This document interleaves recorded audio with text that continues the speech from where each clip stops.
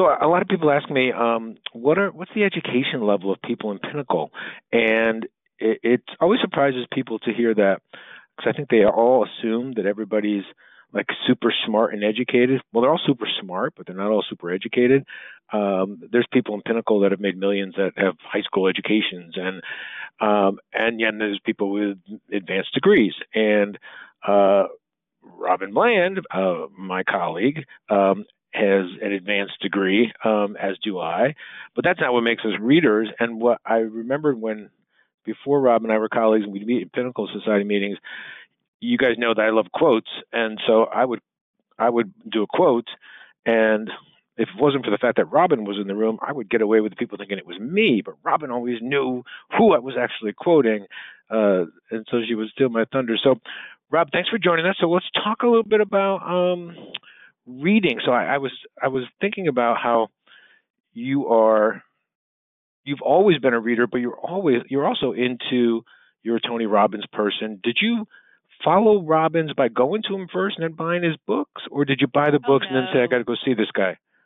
No, no, no, no, no. I didn't even know anything about his books. I'd never heard of them. I mean, I didn't even know Really? what they were. No, I was not into the whole self-helpy type of stuff. I mean, I have a degree in literary studies and a master's in education and a law degree, but it was I literally went to a class. It was one of these, wealth management kind of symposiums, and they had a whole bunch of people there. The guy that wrote Rich Dad, Poor Dad, I think is what it Yeah. was. And so I went there to go and actually see how other people sold. That was my interest. I mean, I'm just kind of a Hmm. learner personality, so I wanted to see how do real estate people sell, how do people that do stock market, how do they sell, all that stuff. And so I decided, well, I'm going to go there, and I saw Tony Robbins did a little tiny small little I don't know, just a little bit of a tiny little sampling of what he does. And Hmm. so I was like, well, that was kind of interesting. And I was still kind of like, oh, this guy is kind of a hardcore salesperson, and that's all lovely and fine, but I'm not rubbing anybody's back. And sure enough, the lady sitting next to me is like, hey, I was a real estate agent, and I was like at the very bottom because I'm the number one real estate agent in all of Oklahoma, which obviously is Oklahoma. But she goes, but I'm about to open up an office in Texas, and I intend to do the same thing here. So I was like, well, that's pretty impressive. So then when I started, I went to some of his things. So then I did start reading his books, and of course those started. I mean, I'd always been a reader anyway, but anytime I would ever meet anybody, I was like, okay, that guy said something smart, and I would read that book. I mean, I don't care if Right. I agree with you philosophically, politically, religiously. If you said something intelligent, I'm like, well, let me go and read that book because in my mind, if you do something, I went to college for years and years and years, but I'm sitting here going, if I can read a book for two or take me half a day, a couple hours, whatever it might be, that person probably spent 10 years writing that book. And Right. so I can read in 2 or 3 hours what it took you 10 years to put together. I'm going to do it. I mean, You know all what's day yeah, long. but you know what's funny about? I mean, you got to give Tony credit because unlike a lot of those self-help people, usually they have a great presence, they know how to present, and then when you read their books, it's sort of a letdown because you were so excited by the intensity of the guy that his writing can't match that presentation, but his does. He has the power when he's writing as well. But I think a lot of the younger people that work for us say, "Oh, I don't read books as much, but I watch a lot of TED Talks. I listen to a lot of podcasts." Mhm. Which, look, it's great. You get the information, but now that I've read a lot of these books and then you see the TED Talk version of the book, it's really, really dumbed down. And I don't care Full of who cliff you are, you notes. can't put in 12 minutes what you wrote 300 pages and took you 5 years to write. And I always feel like, yeah, read the book. I get that you like the TED Talk, but please read the book. And I'm hearing that that's what you do. If someone says something smart in a TED Talk, you're going to go read their book. And a It's lot of a people don't. They commitment, just feel like they though. have. It is. It's the Yeah. commitment to something. I mean, a TED Talk is kind of like saying, somebody coming over to dinner and saying, "Well, let me put together a nice dessert." That's lovely, but somebody who puts together the entire seven-course meal, that's impressive. You know what I'm saying? So Right, I think right, that's the right. difference. Is like, a TED Talk. I mean, I can come up with a 15-minute speech and put some nice little things in there, and it'll sound pretty and impressive. But putting together 400 pages is a different story altogether. Yeah, yeah, So for sure. Although a lot of these people you put on your list, along with Tony Robbins, you put Jen Sincero, who wrote this bestseller, "You Are a Badass," which everybody seems to like. And it was funny because I read it and I thought, Well, okay. She really just takes like a compendium of all self-help stuff and then puts her Of course. really hilarious hysterical spin on it. But then when I got to the end of it, I was like, okay, she went from this whole idea of if you just love yourself, then you'll become a badass, which is the initial thing. But then by the end, she had some really interesting thoughts. Like I see you and I are in a sales business, and we're trying to make a lot of money, and we know the value of money. Neither one of us came from money as kids, so we just know the value of money. But what I love most about You Are a Badass is the part of the book where she talks about people's relationship with money. Like we nobody wants to be known as somebody who lives for money, and nobody wants to be perceived as being greedy or being all about money, and yet we spend so much of our life trying to get things and acquire things, and we judge each other by what we've done and what we've acquired. And she's basically saying screw that. It's okay. The line I remember she said that stopped me in my tracks on an airplane was she said, the more you have, the more you can share, right? Yeah, and that And I was was like, that. yeah, It all reverberates from a that's where it all came back from. Like I learned about money, and Tony Robbins was like when you read, he says that if you have money, it just enhances what you already are. If you're a generous person, be more generous. If you're a stingy person, you have more to be stingy about. right, And that when you start getting it, I mean, a lot of people, especially like in sales, when we talk about recruiters that are not successful, and I've had this conversation, it is a lot of times because they've been taught, oh my God, money is bad, or that if I have right, a lot of money, I'm going to be this kind of person. Or the worst part is that I get money and then it's like, oh, now I got to sustain this. And yes, I think that both her book and his book, I think like you said, there's a lot of running themes that go through it, but that's the case with almost every book. I was a literary studies major in college, and I have, what I learned from my professors was there's only, what do they say, 7 or 8 different, plot lines right, in the book in books. So I think it's the same thing with this. It's just a different way of saying that. Just like when we recruit, you could call somebody and somebody go, "Wow, that guy and that job is rock and roll. I'm on it." And then I could call them and say the same job, same position, and they're like, "Well, I don't know. I'm not sure." And so it is yeah, different. I think the reason you read a lot of different books is because certain things will speak to you more than others. The voice is different, but the message can be the same, and we need sometimes to have the message. I mean, as you say in a lot of our conferences and your training is like, why are we still talking about the same damn thing we were talking about 2 years right, ago or 3 years and 4 years ago?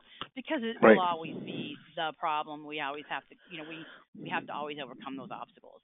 Yeah, but it's also that I don't know if it's a Buddhist saying, but it's that saying of when the student is ready, the teacher appears. So one of the reasons why you have to keep drumming the same stuff into Lindsay's ears, and I have to keep saying the same things over and over again at conferences is because, and it's hard because you have to bring the same energy because there might be a new person in the room that's never heard it, and I find that when I'm reading You Are Badass, Emily in my office loved it, and she doesn't know that Jensen Saros is basically parroting Tony Robbins or Eckhart Tolle or any of these other people. If you haven't read it, you think this is the bomb. Just like if you've never heard the original version of a song and you hear a cover, you don't like the original, but the person who heard the original thinks the cover is awful, Let's get right? real. It's like what is it? A 200-page book. Tony Robbins' Awaken the Giant is like 500. So I mean, sometimes Right. it's something that somebody can digest and an easily thing. And then that's why they can do the TED Talks is because okay, well I can that's their, I hate to say it, but sometimes attention span. But the reason that the whole writing becomes important, like we were talking about that book Stephen King on writing, I had never even Yeah. heard of that book. But when you said it I was at, I think it was TAPC in Texas, one of those Mhm. conferences years ago. I didn't even know who you were, to be honest with you. And Yep. I sat there and was you said something about Stephen King, and I wrote it in a book, and I wrote Stephen King on writing. You said this is a book that really influenced me in recruiting, and I was like, what, on writing? Okay, and I want to write the great American novel, so I'm like, well, at least it'll be good for the writing part of it. So I went and I got it home, and then when I read it, I can remember, and I underlined this thing, and I highlighted it, and I wrote it on a note card and stuck it on my door, and it said, the reason that he was good at what he did as the most prolific writer is because do it every day. And so Exactly. that prompted me to start. I had not really been a reader of nonfiction. I was literary studies. I could read. I could talk to you about classics, Shakespeare. Name anybody. I could, the American authors, whatever. I could talk to you about any kind of literary studies. But that was the moment when you told me about that book on writing that I started reading actual books on recruiting, because or that I said would help me on recruiting, self-help books, or other Right. people that were business on money. Because I thought, well, because he was saying, if you want to be a writer, you've got to read a lot and you got to do it every day. You got to do it every day. So I was like, well, how do I become a really good recruiter? Because I was kind of a new baby recruiter, and Yeah. to me, I was like, well, how do I become a better recruiter? Well, there's no books on recruiting, really. There's a couple of books on Exactly. sales, but there really was no books on recruiting. I looked, but what I did is I said, well, what does recruiting? It's about knowing people. It's about being organized. It's about being a salesperson. It's about being self motivated and not letting It's about being not torn down by the psychological aspects of wanting money, and not feeling Yeah. bad about that. And so I was like, well, I'm going to read every book I can possibly get my hands on that is going to help me in every different aspect of that job. And so, like what Stephen King said is do it every day. So I try to read. I mean, I'm like everybody else. I don't read it all the time, but I try to read at least 1 to 2 books a month, depending on the Right. size. And see, that's the thing, that a really committed, a really great recruiter like you is willing to transpose. I always say this I just said it in Houston to Mike Lejeune.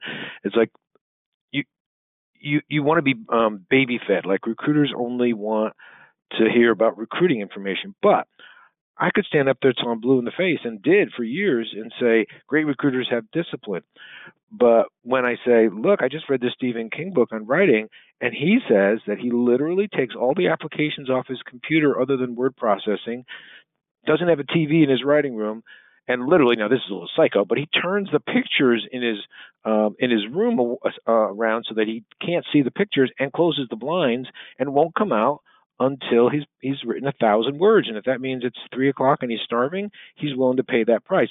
And Right. You're not the first person who said to me, man, I got disciplined when I heard you say that about Stephen King, even though your boss probably told you a million times that you should be disciplined. So the great recruiters are willing to transpose material. Like, I wasn't shocked to see people as disparate. And again, everybody, Robin's list will be on the podcast. But you've got classics like Think and Grow Rich by Napoleon Hill, and kind of out there stuff like Eckhart Tolle, and Marianne Williamson. So you have eclectic taste, which also says to me, yeah, but if I get something that means something to me, I will transpose it into my recruiting life. So the one you said, so many different things. Yeah, things. Yeah. You can't get it from one book. You really can't. You just can't. You've got to get it from. Because sometimes this is a very spiritual job. It's like you've got to sit there and go, I got to give this thing meaning, or I'm not going to get up and do this and have somebody tell me, no, I don't want your stupid job again. Absolutely. No, Yeah. I'm not interested. I'm retiring next week. You just get beat down so much that, and you have other people that are like, oh my God, Robin, I'm getting laid off next week. All these people are getting laid off and they need jobs, and you're just going, oh my God, they're coming at me like a bunch of zombies.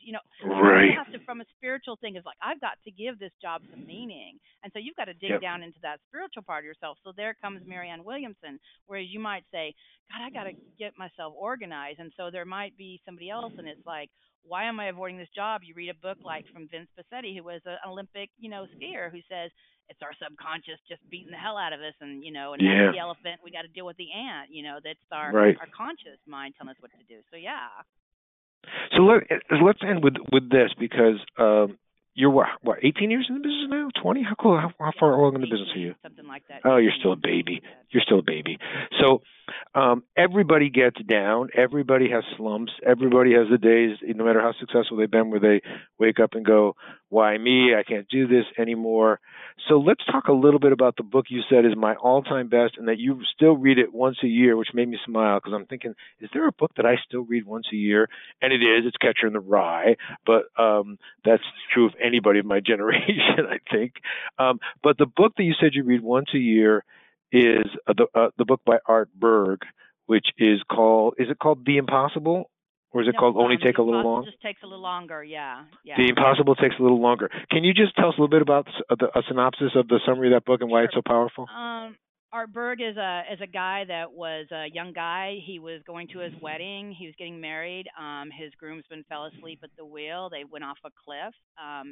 He ended up becoming paralyzed from the bottom down. From pretty much was a paraplegic, and things were tough, And they basically said you were going to have no life. His wife, who was supposed to marry him, is sitting right there. Or they ended up she ended up marrying him. But anyway, he goes through a life of like being somebody like that, which at a young age really sucked. He got really upset, but his mom said something to him. Well, the impossible is just going to take a little longer, because they told him it was going to be impossible for him to do multiple things. He became the person that the reason that when you go to that people who are disabled can get into a car and drive a rental car because they have those little machines that push the pedal. He was the one that said, I want to be able to drive a car. And he ended up, I think it was I'm so bad at Wow. football, but he was a guy that was became the LA Rams, I think it was, or the Raiders. I can't remember which one it was, but he was actually considered. He says, I'm the only paraplegic that's ever gotten the Super Bowl ring because he helped them ring the Super Bowl because he taught them about winning and about what it took to get over Wow. that slump. So it's a book where it's one of those. Yeah, he overcame a lot of stuff, and he the kind of um that kind of thing that we all like to cheer for, that Rudy guy, Yeah. kind of thing like that. But when he talks about the things, the process in which he went to get those things, I mean, he didn't just go, I'm just so internally strong. It's like he engaged his brain and said, hey, how can I come up with a problem solving to this particular, how can I come up with a solution to this problem? And it wasn't just one of those, hey, I'm just going to get through it by grits and gut. He got through with his intelligence. And I really, Right. that really kind of resonates with me that, sometimes, just being, the will to do it is not just enough. Sometimes you just got to figure out, you got to put your brain in there too. And he did that. And right. Because the popular thing is to talk about know your why, but sometimes you got to know how. Otherwise, you can't. Well, what a great, profound thought. The impossible takes a little longer. I think one of the things I always try to find when someone's in a slump is a way without insulting them to say, stop feeling sorry for yourself. And when you read a book like that, just like for me, the Viktor Frankl book, Man's Search for Meaning, about a guy surviving the concentration camps, it's like you cannot feel sorry for yourself after reading about Art Berg or Viktor Frankl. You just can't. And I think that's just a real gift to be able to say, okay, enough of that. Let's do something. Or as you've often said to me, this shit ends now. And books like that are just always going to be helpful because, recruiting is not linear. You're going to have bad days, bad years, bad months, clients that don't have work for you after having tons of work, candidates who don't show up for work. You've got to have some sort of wellspring of spirit or energy that you can go to, and books help. Yeah, and his book, I think it was the part too, is that he was just trying to make his own life better. I mean, because like I just want to drive a car. I want to, so people don't have to come get me, so I don't have to depend on other people. I want to make my life better, and as a result, he made so many other people's lives better. And so that's kind of the meaning I think when you're a recruiter is that when I started recruiting, I just want to make my life better. I want to be able to pay my bills. I wanted to be able to give my kids some stuff. I wanted to, I wanted some stuff. I mean, I hate to say it, but that was my motivator. It was nothing else. It was not about helping people. It was not about anything else, but I just want to make my life better. And as a result, I think that I can honestly say there's a lot of people and companies whose lives have been enriched because of me wanting to make my life better. And I think that's the book too, is like, hey, that's where the whole, that's why you got to give it all you got because, like I said, you're making your life better. But at the end of the day, if you do that, everybody else will, be right. And that way, books are tools, as opposed to I think the way people look at it now is why would I want to read a book when I've got so many other things to do? Because they're good tools to help you accomplish exactly what it is you want to do. All right, enough. Thank you for giving us some time. I really appreciate this. Yeah. Okay. Cool. And we will get your list on the website, and anybody who wants to see what Robin reads, you can see it on the podcast link. Thanks, Rob. Talk to you later. Bye-bye.